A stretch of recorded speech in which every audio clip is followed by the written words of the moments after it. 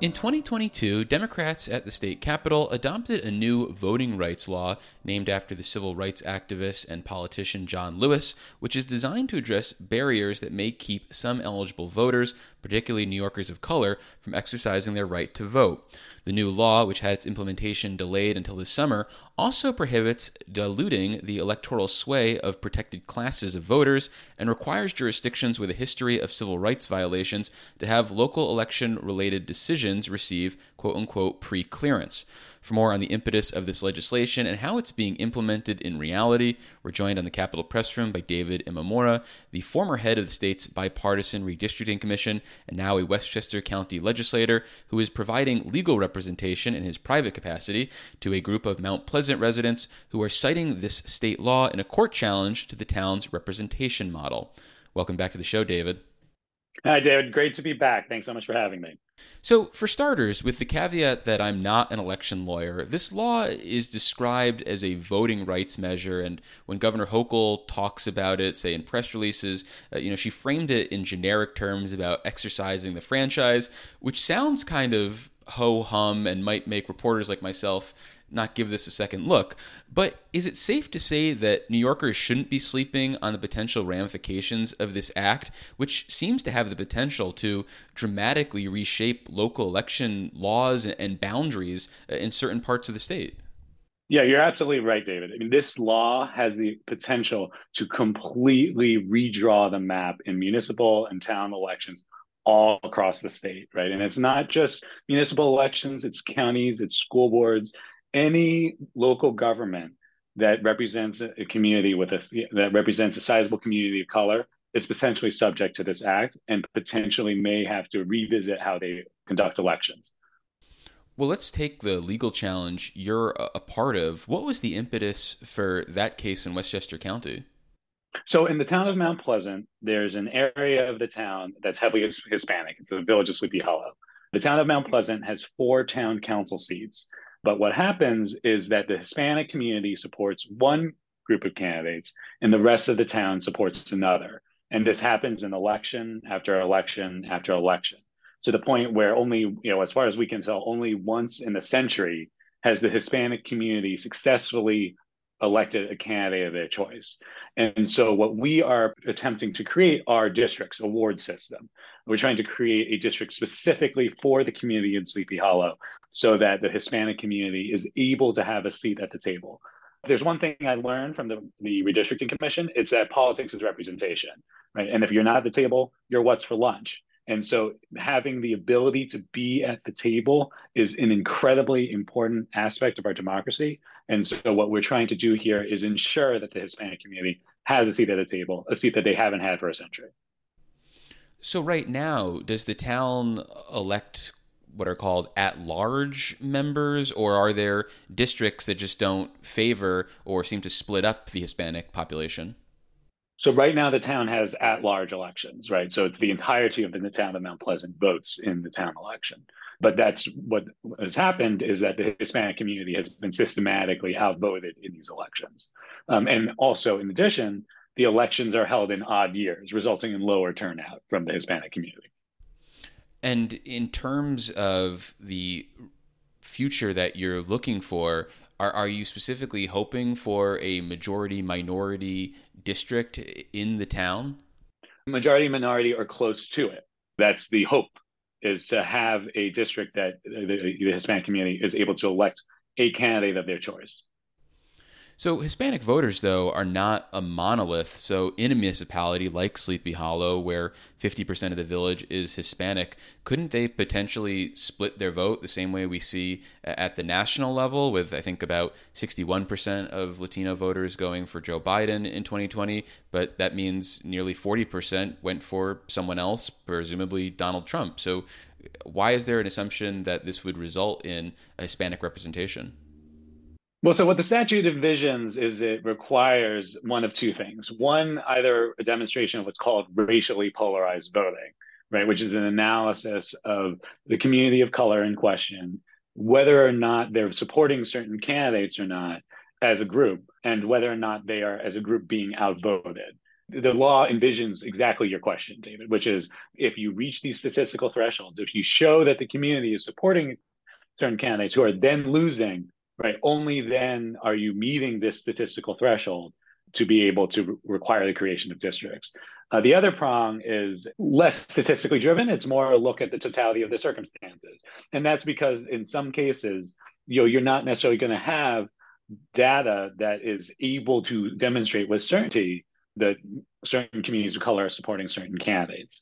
So the town of Mount Pleasant, for example, is very large. What about a school district where all of the voting occurs in a single precinct? Then it's impossible to differentiate between which people are voting for who, which community of color is supporting who, right? And so, that's why there's this totality of the circumstances test. But in the case of Sleepy Hollow, the data is clear, the numbers are clear. We are 99% certain statistically, right? And I'm not just saying that as a hyperbolic device. Like there, statistically, it is 99.9% clear that the Hispanic community is systematically supporting candidates who are then losing in the town elections, which is why they must be given a district for themselves to be able to elect a candidate of their choice. So, given the history of representation in the town, is this an issue where the system of voting, the at-large districts, would require some sort of pre-clearance, and it's that mechanism that is what would allow you to check the system that's in place and potentially put in a ward system? Or is it the idea that the at-large districts dilute the potential emphasis and influence of the Hispanic voters, which is the mechanism for challenging this in court? It's the latter. In the current political system, that they are unable to elect candidates of choice, which means, by extension, that every municipality in the state is potentially subject to this law. The pre-clearance regime, and this is famous from the Shelby County case, where large portions of the South and some places in New York City had to clear any voting law changes through the DOJ, the Department of Justice. That's not the case here, right? This law is not limited to only areas that have had past infractions or past issues. This law is potentially impacting everyone, right? Which is why it's such a big deal, which is why all municipalities and all groups should be aware that this law may impact their election.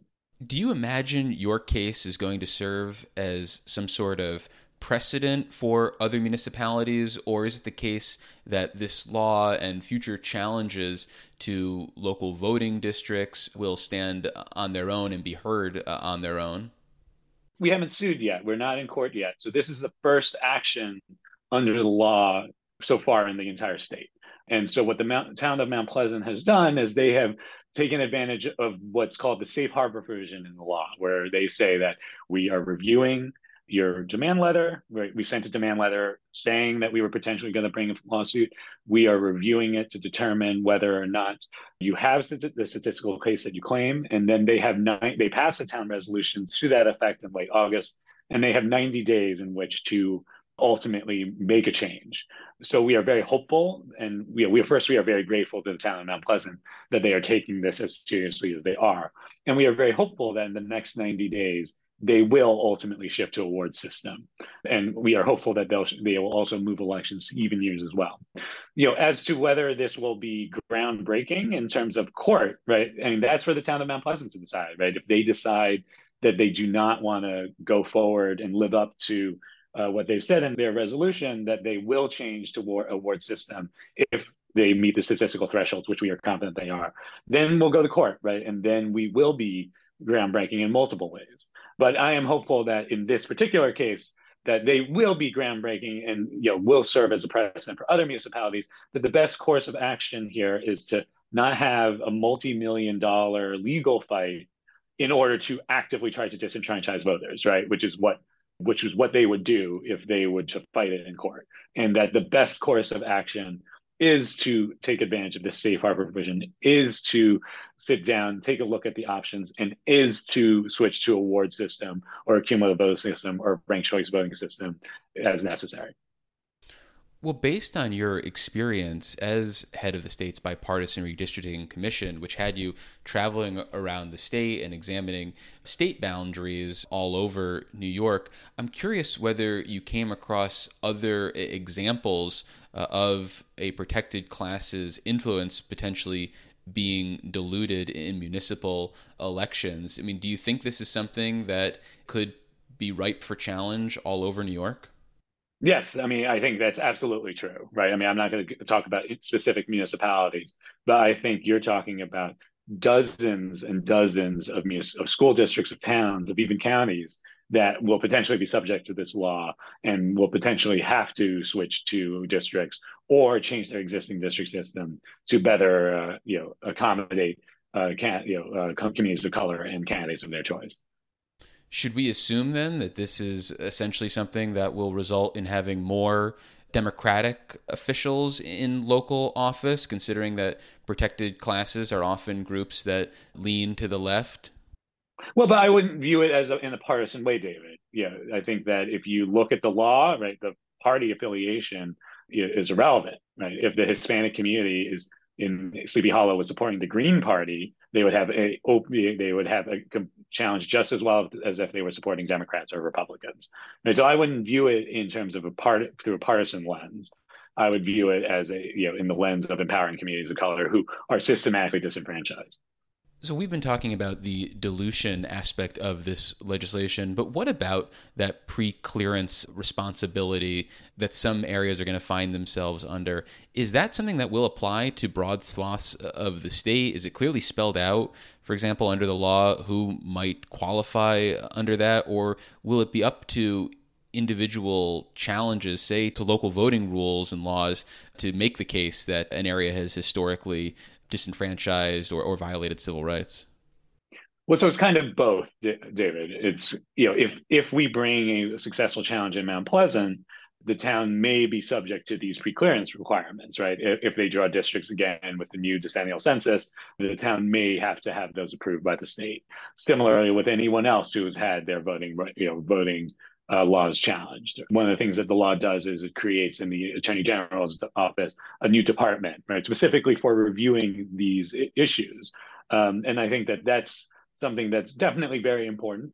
Yeah, I'm hopeful that we, in New York won't face the same kinds of active attempts to subvert democratic voting and democratic involvement as have happened in other states in the union. But this is an important factor, right? Post Shelby County, where there is where we now no longer have preclearance, right? And there's a famous Ruth Bader Ginsburg quote from her Shelby County dissent, where she says, just because you have an umbrella and it's raining doesn't mean that if you take the umbrella away, you won't get wet. Right. And I think that that's what the goal of the law here was to create a preclearance regime to ensure that, that municipalities in the state do not engage in tactics that subvert the democratic process. Well, coming back to the dilution protections in this measure and calling back on your experience with the state legislative redistricting process, do we have enough protections when it comes to drawing state Senate and state assembly lines for ensuring that protected classes aren't having their sway diluted? Because I know I've heard a complaint, at least in parts of New York City, that certain groups are essentially having their voices muted in state Senate and state assembly races. Is that your sense of things as well? Well, so I definitely salute my former colleagues who, for the assembly lines. I think it's fantastic that they came to an agreement on the state assembly lines, a bipartisan agreement, no less.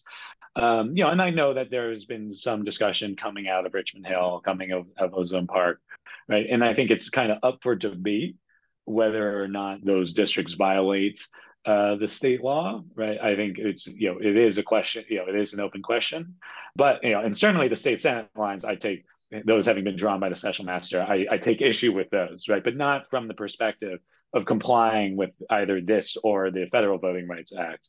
It's fine from that perspective. I think the question is more, whether they actually reflect communities of interest, and we'll see whether those lines are ultimately redrawn by the Redistricting Commission. But for these purposes, right, I think it's an open question. Well, we've been speaking with David Imamura. He is the former head of the state's bipartisan redistricting commission, and he's now a Westchester County legislator. And in his private capacity, he's representing a group of Mount Pleasant residents who are challenging the town's representation model, citing a recently enacted state voting rights law. David, thank you so much for making the time. I really appreciate it. Thanks so much for having me, David. Really appreciate it.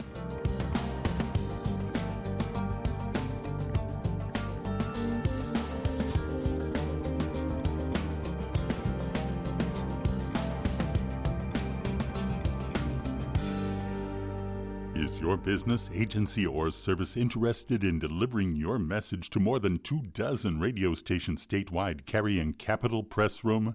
If so, visit capitalpressroom.org to contact our underwriting team.